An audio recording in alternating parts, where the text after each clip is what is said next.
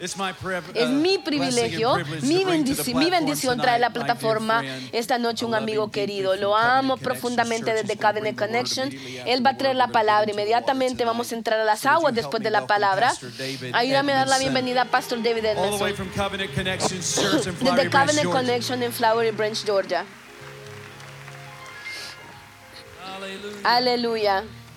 Dios es bueno, amén. Amén. Puedes tomar asiento en la presencia del Señor. Él es increíble, maravilloso. Él es bueno. Gracias, gracias, gracias, gracias. Aleluya.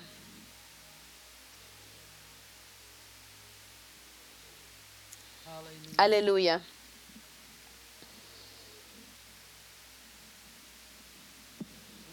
Vamos a obedecer al Señor. Dije, vamos a obedecer al Señor. Aleluya.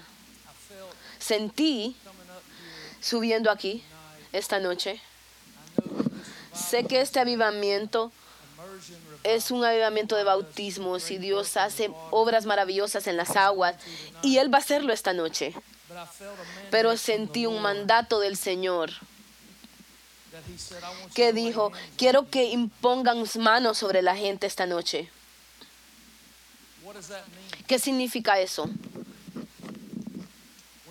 Cuando Jesús impartió a la gente, la Biblia dice que Él imponía manos sobre ellos. Cuando los discípulos impartían a la gente, ellos imponían manos sobre ellos. Esto no va a tomar lugar en vez de lo que Dios va a hacer en las aguas, sino que vas a recibir una doble porción. Vas a recibir doble porción esta noche. Si vas a entrar en las aguas y se te impone manos, lloro por ti, pongo mis manos sobre ti. Eso no dice que no debes entrar en las aguas solo porque te pusimos manos. No te detengas a medio camino. Dije, no te detengas a medio camino. Pero estoy diciéndote, desde que yo manejé hasta aquí, ustedes me quitaron el reloj que estaba atrás, ya no puedo verlo. Quiero, Pastor Todd, no hemos hablado de esto para nada, pero Él conoce mi corazón, que yo nunca haría nada para deshonrar lo que Dios está haciendo, pero si Él me dio el micrófono es porque Él confía en mí. Entonces quiero obedecer al Señor. Quiero obedecer a Dios. Yo he estado haciendo esto por bastante tiempo, lo suficiente para saber que yo no voy a lugares o recibo micrófonos para impresionar a nadie. Porque la gente, la opinión de las personas de ti va a cambiar como el viento. Dije, va a cambiar como el viento. La gente te levanta en una mañana o un momento y te arrojan el otro momento. Ellos estaban llamando a Jesús Hosana en el Altísimo, celebrándolo como un victorioso un momento, y el próximo momento decían crucifíquenlo. Estamos viviendo en un tiempo, y tú lo has visto en estas pantallas, estamos viviendo en un tiempo cuando tenemos que ser obedientes a Dios. Es vida o muerte, si sos obediente a Dios o no. Así que esta noche vamos a ser obedientes a Dios. Alguien diga amén. Y vamos a hacer esto. Voy a darte una palabra profética, que es lo que Dios va a hacer en esta casa. Vamos a imponer manos sobre las personas, vamos a abrir las aguas. Y tu vida nunca va a volver a ser la misma. Y tú me dices, ¿cómo sabes tú eso? Yo sé eso porque sé eso. ¿Y qué determina eso? Tu obediencia determina eso. Tú vas a salir de este momento, todo lo que tú esperas vas a sacar de este momento. Puedes venir aquí y decir, este solo es otro avivamiento, estoy aquí para hacer mi obligación, porque estoy en liderazgo aquí, estoy aquí para hacer mi obligación, y te puedes ir sin ser cambiado.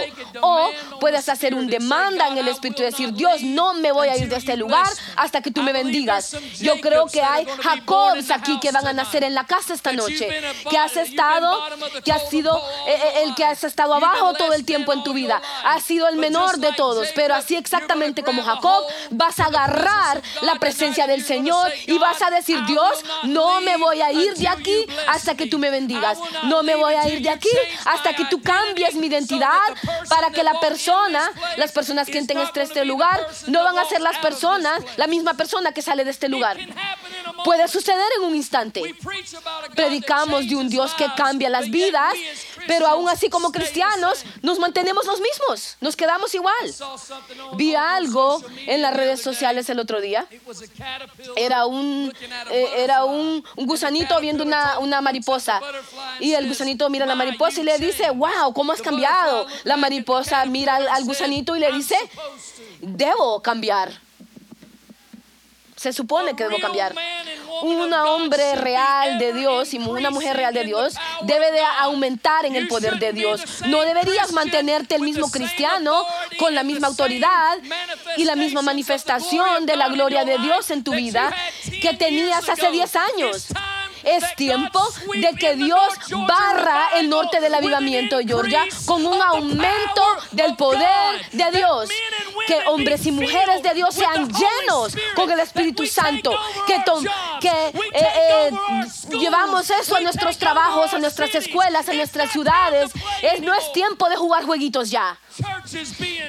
Las iglesias están siendo quemadas, ministros están siendo matados, y nosotros estamos jugando el cristianismo americano. Tenemos solamente suficiente Dios en nosotros para apenas entrar al cielo como por un pelito. ¿No quieren hablarme esta noche? Dices: pastor, eres un pastor malo, estás enojado. No, yo no soy malo, tampoco estoy enojado, pero escúchame, no quiero jugar juegos ya. Yo tengo un intento a esto, un solo intento ante tu presencia esta noche para decirte que Dios está llamándote para que salgas de ese hoyo, te está llamando para que salgas de esa adicción, te está llamando para que salgas de ese ciclo, ese ciclo de derribado, derrotado. Esta es tu noche.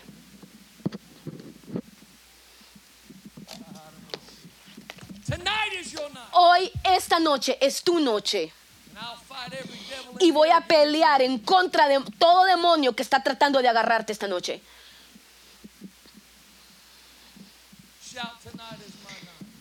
Di: esta es mi noche. Quiero que miras una escritura conmigo. Mientras voy a esta escritura,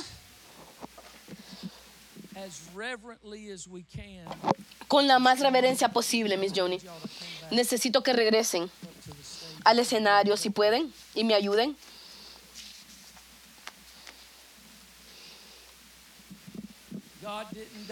Dios no murió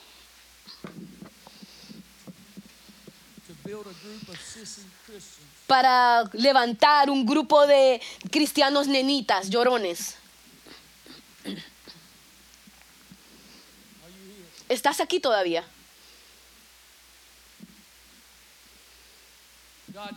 Dios murió para crear un ejército. No te olvides, cuando regresemos con el Señor en las nubes, cuando vengamos y regresemos con Jesús en las nubes, vamos a regresar como un ejército, dice la Biblia. ¿Por qué no de un solo empezar a practicar ya? ¿Por qué no nos montamos en los caballos de revelación fresca y agarramos nuestras almas de palabras frescas de Dios y hablar de nuestras bocas presencia fresca de Dios y preparar tantas mujeres y hombres posibles como soldados del ejército de Dios? Para hacer eso, para ser un soldado, tienes que ser victorioso primero. No puedes dirigir a nadie hacia un lugar donde tú no has estado. El problema es que empezamos y después nos quedamos trabados. Están esperando que predique. Dije, empezamos en la vida y después nos quedamos trabados, estancados. Dios no quiere que estés estancado. Dios crea momentos en los cuales estamos ahorita, y yo creo que la mayoría de la gente en la iglesia pasa estos momentos y ni siquiera los reconocen como momentos de Dios. Dame Biblia, te lo voy a dar. Ten cuidado de extraños en los cuales están en contacto, porque muchos de ellos han entretenido ángeles. Ni siquiera se han dado cuenta.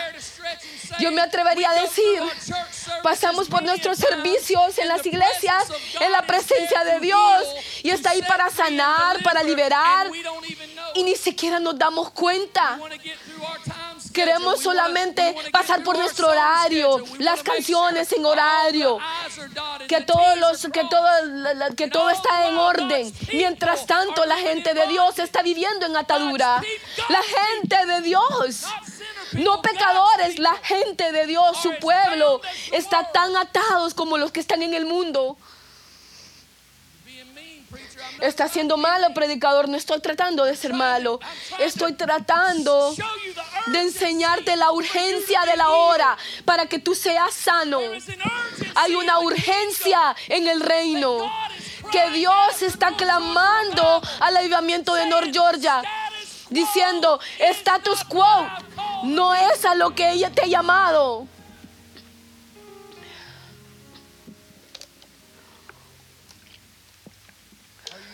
Estás aquí todavía. Quiero que mires una escritura. Pastor Cody, dime cuál es la hora, porque me quitaron el reloj de ahí. Ok. Gloria a Dios. Aquí está el reloj abajo de mí, más cerca más bien. Gracias, Jesús. Quiero que mires algo. Génesis 37. Van a ponerlo aquí en la pantalla. Aleluya. Aleluya.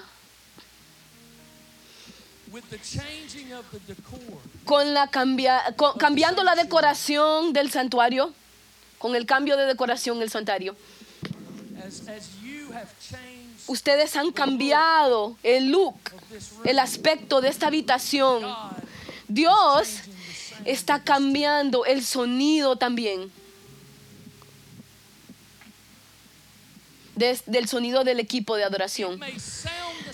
Puede que suene igual en la tierra, pero nunca va a sonar igual en el cielo. Y lo que Dios demanda de ti es 100% unidad. La misma cosa que Dios demanda es la misma cosa que el enemigo está queriendo agarrar. Él viene. Tú tienes que vivir bajo el mandamiento más grande. Ama al Señor tu Dios con todo tu corazón, tu alma, tu mente, y a tu vecino como a ti mismo. Esto no va a ser un equipo que chismea y pelea y es usado por la estrategia del enemigo. Esta noche yo cancelo toda asignación, cancelo toda maldición que ha subido a este escenario. Lo reprendo, le ordeno que huya y toma sus problemas con él también. En el nombre de Jesús, levántense, equipo de adoración, y diríjannos, condúzanos hacia el trono de Dios.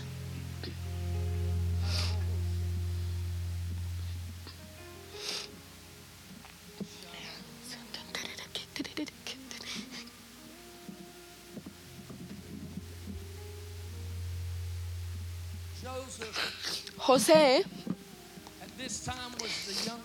era el niño más joven, el hijo más joven de Jacob, de su padre. Y él había tenido un sueño, él tenía una unción. Fue verificado por Dios y verificado por su padre. Sus hermanos lo odiaban por eso. Tú conoces la historia. Su papá le hizo una túnica de diversos colores que simboliza una unción, de muchas unciones, una túnica de muchas unciones. Él fue enviado a chequear sus hermanos, a ver cómo estaban. Llega donde están sus hermanos y pienso que la Biblia encuentro muy peculiar. El lenguaje que la Biblia usa dice que ellos lo sacaron de su túnica. Su túnica representaba su unción, su propósito. Su túnica representaba su favor. Y no dice que se la quitaron, dice que lo sacaron a él de su túnica. Esta es la estrategia del enemigo sobre tu vida. No, él no puede tomar el favor de Dios y propósito y unción y llamamiento de tu vida. Dios, los llamamientos y dones de Dios son sin arrepentimiento. Él puede hacer que tú, a sacarte a ti de la unción. Lo sacaron de la túnica. Y tu Biblia dice que lo tiraron en un hoyo. Lo iban a matar, lo tiraron en una cisterna, un hoyo. Y le dijeron, tirémoslo en esta cisterna.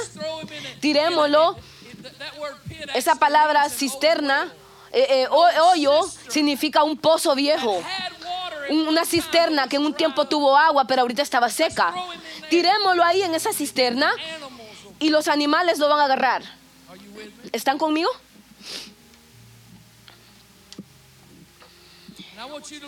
Yo quiero que mires al versículo 29. Lo tiraron en un hoyo, en una cisterna, para sentirse mejor de ellos mismos, su conciencia se sintiera bien de no matarlo. Lo tiran en un hoyo, lo sacan de su propósito, de su unción, de su favor, y lo tiran en una cisterna para que su conciencia se sintiera bien, porque si lo mataban, ellos tenían que vivir con esa culpa. Pero si lo tiraban en una cisterna y los animales lo agarraban y lo mataban, ellos se sentían bien porque ellos no lo mataron, sino que los animales se lo comieron.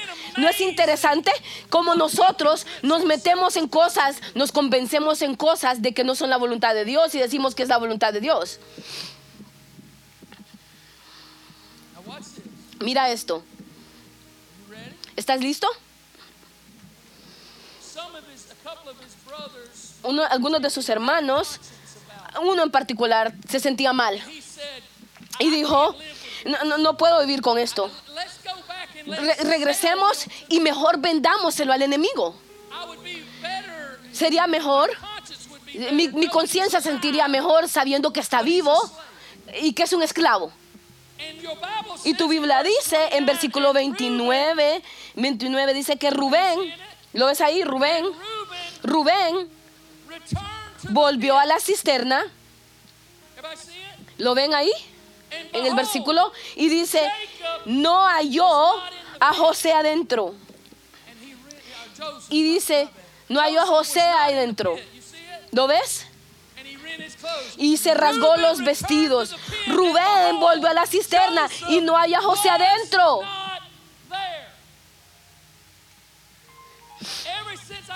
Desde que yo llegué aquí a esta iglesia, ha estado zumbando en mi cabeza esto, en mi mente. El enemigo de José sabía dónde lo puso. Él sabía la adicción que causó su vida. Él sabía que estaba estancado en la estrategia que el enemigo tenía para él. Pero cuando el enemigo regresó, ya no estaba ahí. Mi pregunta para ti es, ¿por qué se lo pones fácil al enemigo? ¿Por qué sigues viendo hacia arriba del hoyo en cual has estado metido por años? Se la ponemos fácil al enemigo porque él sabe exactamente dónde estamos. Él sabe que tú todavía estás batallando con el dolor que tu padre ausente te causó. Ahora tienes 45 años y todavía estás en el mismo pozo, en la misma cisterna de rechazo. Se la ponemos fácil al diablo porque él sabe exactamente dónde nos va a encontrar, porque hemos estado tratando con el mismo dolor y el mismo rechazo y la misma adicción y la misma autoestima bajo. Entonces cuando el enemigo trata de encontrarte, todo lo que tiene que hacer es regresar a la cisterna donde estás, donde te dejó. Pero yo escuché el Espíritu del Señor decirme esta noche: vengo esta noche a sacar a cada uno de ellos fuera de ese hoyo, de esa cisterna. Estoy viniendo esta noche a levantarlos de ese hoyo. Vengo esta noche Ni siquiera vas a hacer ningún esfuerzo tú. Se llama milagro. Se llama Dios haciendo lo que Dios hace. Es religión que pone estrategia en los milagros de Dios. Es religión que viene con la palabra. Restauración, proceso de restauración. No quieren hablar, no quieren decir nada. Que cuando alguien cae, alguien falla, alguien peca, que tenemos que tener un programa de 6 a 12 meses, a un año, programa tan largo. Es de acuerdo a cuánto pecaron y tenemos que tener un proceso para que tú puedas probar de que eres digno de ser restablecido. Yo sé que no voy a recibir ningún amén. Es religión que establece eso. Déjame enseñarte la restauración de Dios, el proceso de restauración de Dios. Padre, perdóname. Padre, volteo mi corazón a ti. Perdóname que fallé. Y en ese momento, en ese instante, Dios te levanta, te sacude del polvo y te pone tus pies en tierra sólida y te restaura como un hijo de Dios. No toma 6 meses, no toma 12 meses, toma más o menos 3 segundos. Cuando volteas tu corazón a Dios y Dios corre a ti con brazos abiertos y te levanta.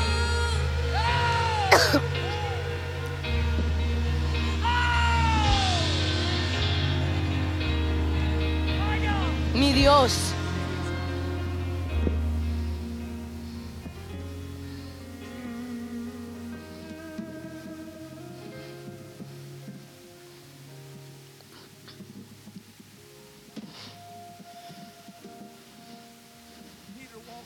Pedro caminó con él. Pedro, las acciones de Pedro, sus palabras, fueron más grandes que las de los otros discípulos. Él le cortó la oreja a un soldado, caminó en agua. Él estaba dispuesto a construir templos para Moisés y Elías y Jesús cuando los vio en la montaña de configuración. Sus obras, sus trabajos fueron más grandes que las de los otros discípulos. Pero no se trata de tus obras. Dios no está tras tus obras. Él no está tras tus obras. Hay 2 pactos en la Biblia. 2 pactos principales en la Biblia que Dios hizo. Uno fue con Moisés, otro fue con Abraham. Abraham tenía el corazón de Dios. Dios tenía el corazón de Abraham. ¿Entiendes? Entonces hizo un pacto con Abraham. Era un pacto de corazón a corazón. Cuando Moisés hizo un pacto con Dios, la gente del pueblo de Dios se estaba desviando. Y Dios tuvo que poner un pacto de ley para que sus obras pudieran traer de regreso el corazón de Dios. Por eso es cuando se detenían de hacer las buenas obras, el Señor decía: tu corazón está alejado de mí. Él no tenía el corazón de ellos porque no obedecían la ley. ¿Estás aquí todavía? Pero Jesús no vino y restauró el pacto de Moisés. Él no vino y restauró el pacto de obras. Él lo cumplió. Pero Él restauró el pacto de Abraham, que es un pacto de corazón, una relación de corazón a corazón con el Señor. No se trata de obras. Pedro tenía las obras.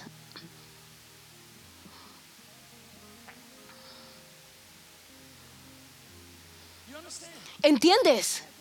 Él tenía las obras, las acciones. Pero cuando Jesús se fue, y el único, el que para el cual él actuaba, ya no estaba ahí. Yo quiero hacerlo como tú, Jesús, decía él. Las obras. Pero cuando Jesús estaba ausente, cuando se fue, la primera gente que encontró le dijo: tú eres uno de ellos. Tú eres uno de ellos. Y él dijo: oh, no, yo no soy. Yo no estoy con ellos. Yo no los conozco. Yo no los conozco. Entonces él niega a Jesús. Él tiene las obras, pero Jesús no tiene su corazón. Mira esto. Lo niega. Y después sigue más profundo. Y más gente viene y le dice, hey, tú estabas con él. Yo te conozco, tú estabas con él, eres uno de sus discípulos. Y tu Biblia dice que lo niega con un no. Con un juramento. Con un juramento lo negó en la segunda vez. Rompió su pacto con Dios. Después tu Biblia dice, mira esto, que encontró gente. La Biblia específicamente dice que estaban calentándose a la par de un fuego de carbones. Lee tu Biblia.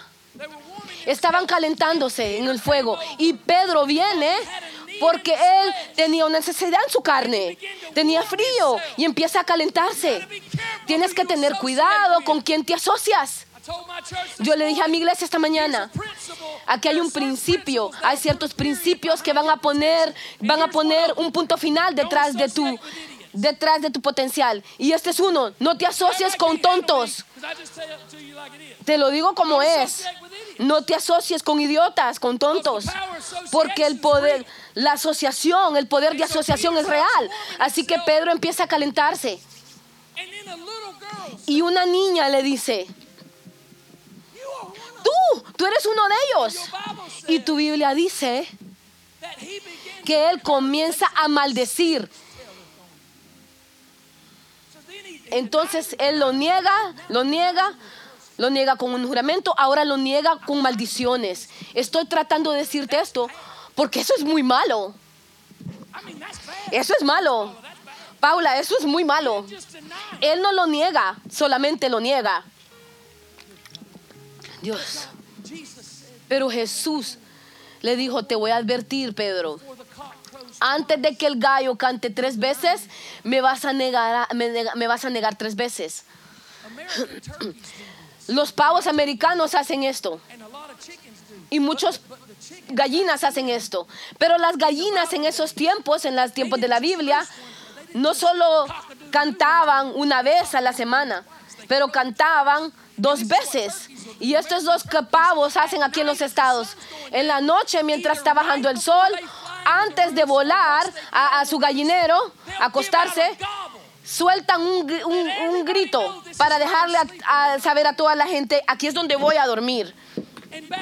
Y en ese tiempo, el primer canto del gallo era un canto donde el gallo cantaba cuando iba bajando el sol.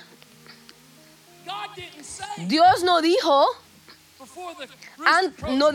antes de que el gallo cante primero me sanará 3 veces. Me dijo antes de que el gallo cante 2 veces.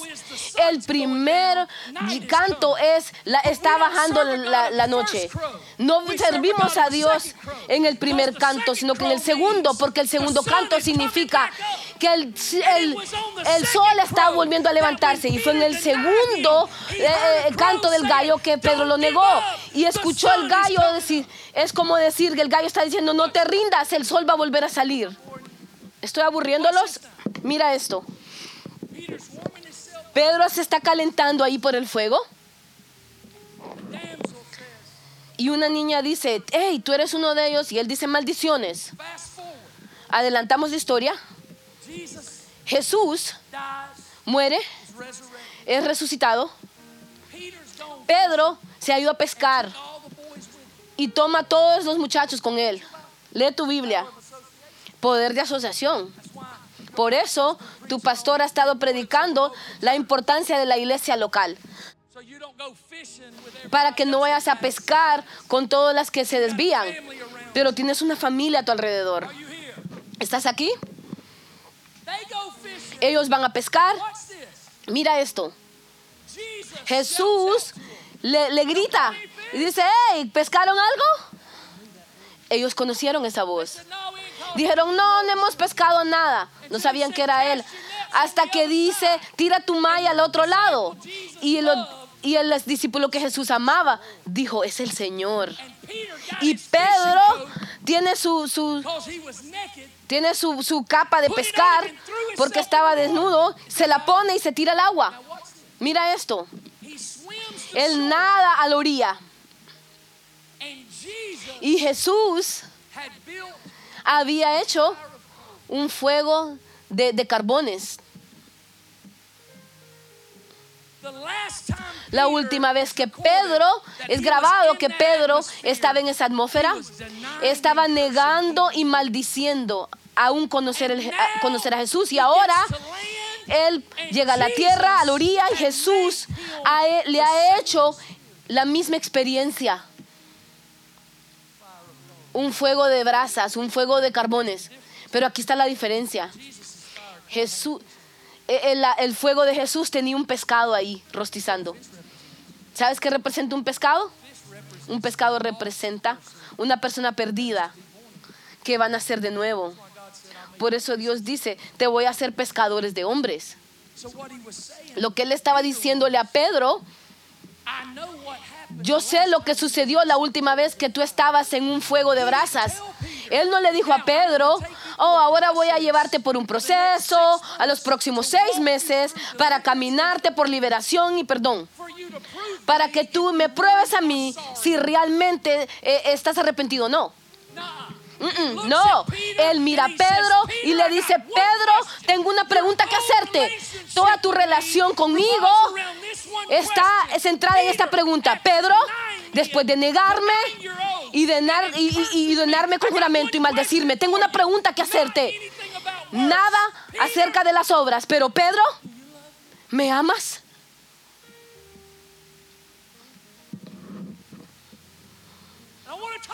No quiero hablar de tus errores, Pedro. Tus errores te van a mantener en la cisterna, en el hoyo. El diablo es el que te sigue restregando tus errores. A mí no me importan tus errores. Yo quiero saber una cosa. ¿Me amas?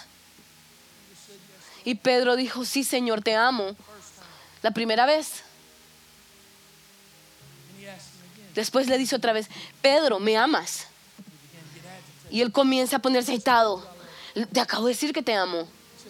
Dijo, sí, Señor, te amo. Le pregunta la tercera vez y la Biblia dice que lo molestó. Algo cambió en Pedro. Él dijo, ¿me amas? Y mira lo que Pedro dice. Señor, tú conoces todas las cosas. Ahí está la revelación. Jesús no estaba tratando de convencer a Pedro que lo amara. Jesús estaba tratando de convencer a Pedro que en medio de tus fallas, en medio de tus fracasos, Pedro, yo sé que tú me amas. Y Pedro dice, Señor, tú conoces todas las cosas, tú sabes que yo te amo. Y él dice, Pedro, alimenta mis ovejas. Reprendo toda condenación de tu vida. Tú no eres el hombre que eras. Sepárate de cualquier persona que trata de mantenerte como esa persona que eras antes. Eres un general de Dios. Eres un hijo del Altísimo. Y esta noche es tu noche de salir de ese foso, de salir de esa cisterna. ¿Estás listo? ¿Le entendieron?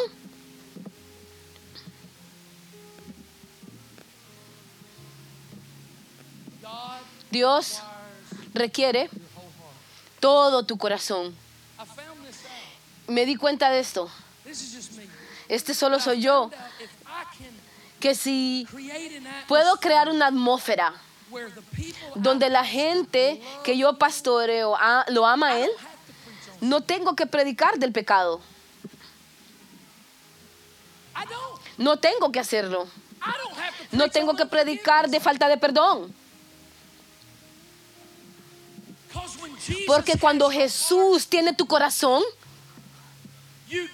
tú haces las obras no para complacerlo a Él, haces las obras para que puedas verlo a Él y decirle, Dios, yo no hago esto para halagos, no hago esto por milagros, yo hago esto porque te amo.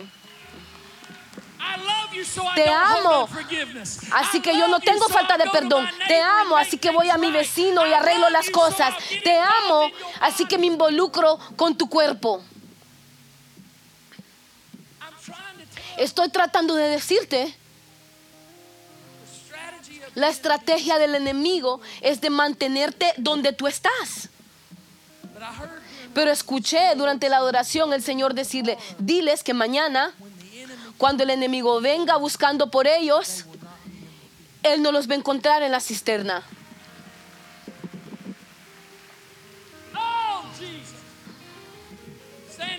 Pónganse de pie. Quiero que todos se pongan de pie. Mi Dios, mi Dios.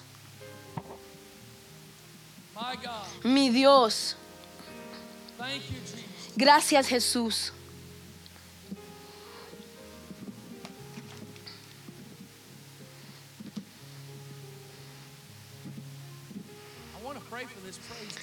Quiero orar por este equipo de adoración, pero necesito que alguien me ayude.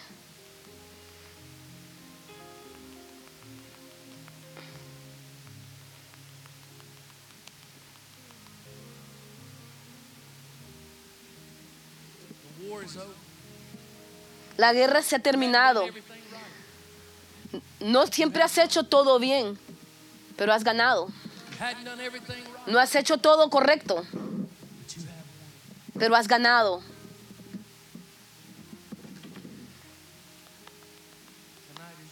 Esta es tu noche.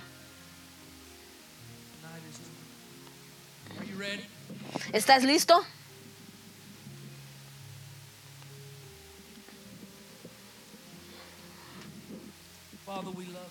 Padre, te amamos, te bendecimos, te honramos, te glorificamos.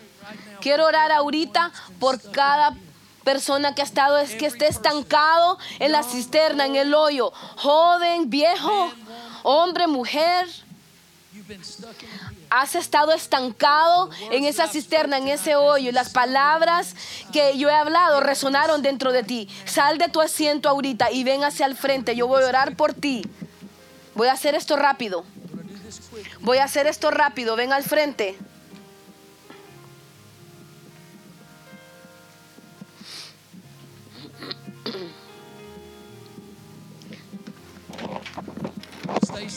Manténganse de pie, manténganse de pie. Don't take a posture of failure. Sister kneeling, stand up. Pónganse de pie, no se arrodillen. You're victorious. Tú eres victorioso. Esta es tu noche de victoria.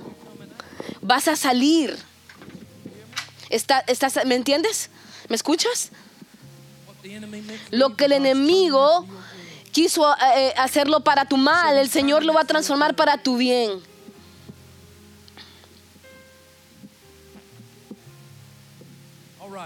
Muy bien. Gracias, Señor. Vamos a hacer cambios. Quiero ir a una canción de victoria, que toquen una canción de victoria. Espero que tengan una, porque yo no sé cuál decirte que cantes, pero quiero una canción de victoria. Algo de victoria, rápido, movido, con ritmo. Alguien diga amén.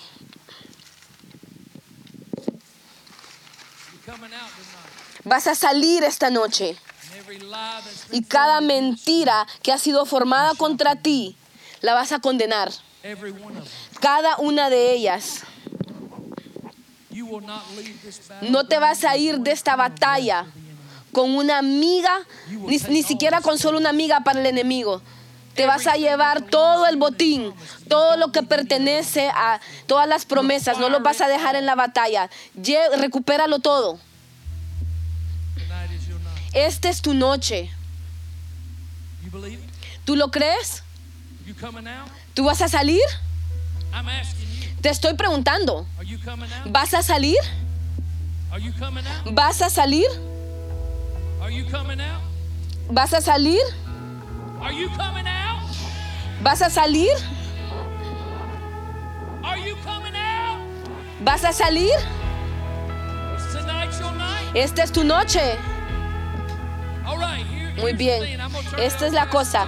Voy a pasar el micrófono a Pastor Tad, pero 20 minutos hasta las 8. lo que pastor quiere hacer. Pero yo sé que el Espíritu de Dios dijo, quiero que impongas manos sobre la gente. Eso es lo que voy a hacer. Voy a imponer mis manos sobre ti y voy a ordenarte que salgas de ese hoyo. Y vas a ser bautizado en el Espíritu Santo fresco. Vas a ser rellenado, reequipado. Y los que necesitan entrar en el agua, van a entrar en el agua y recibir doble porción. ¿Estás listo? Pónganse de pie todos. Oh, ya están de pie, perdón. Alabémoslo, adorémoslo. Mientras ellos cantan, alabémosle. Comienza a alabarle ahorita. Si estás en tu casa, Dios te va a liberar ahí en tu casa. Él te va a sacar de ese hoyo. Si estás en la oficina, si estás en la casa, en el carro, yo proclamo la victoria de Dios sobre ti. Yo digo, sal de ese hoyo en el nombre de Jesús. Tú no vas a ser olvidado, ni vas a ser dejado atrás. Tú eres victorioso para el Señor Jesús. Vamos, alabemos al Señor.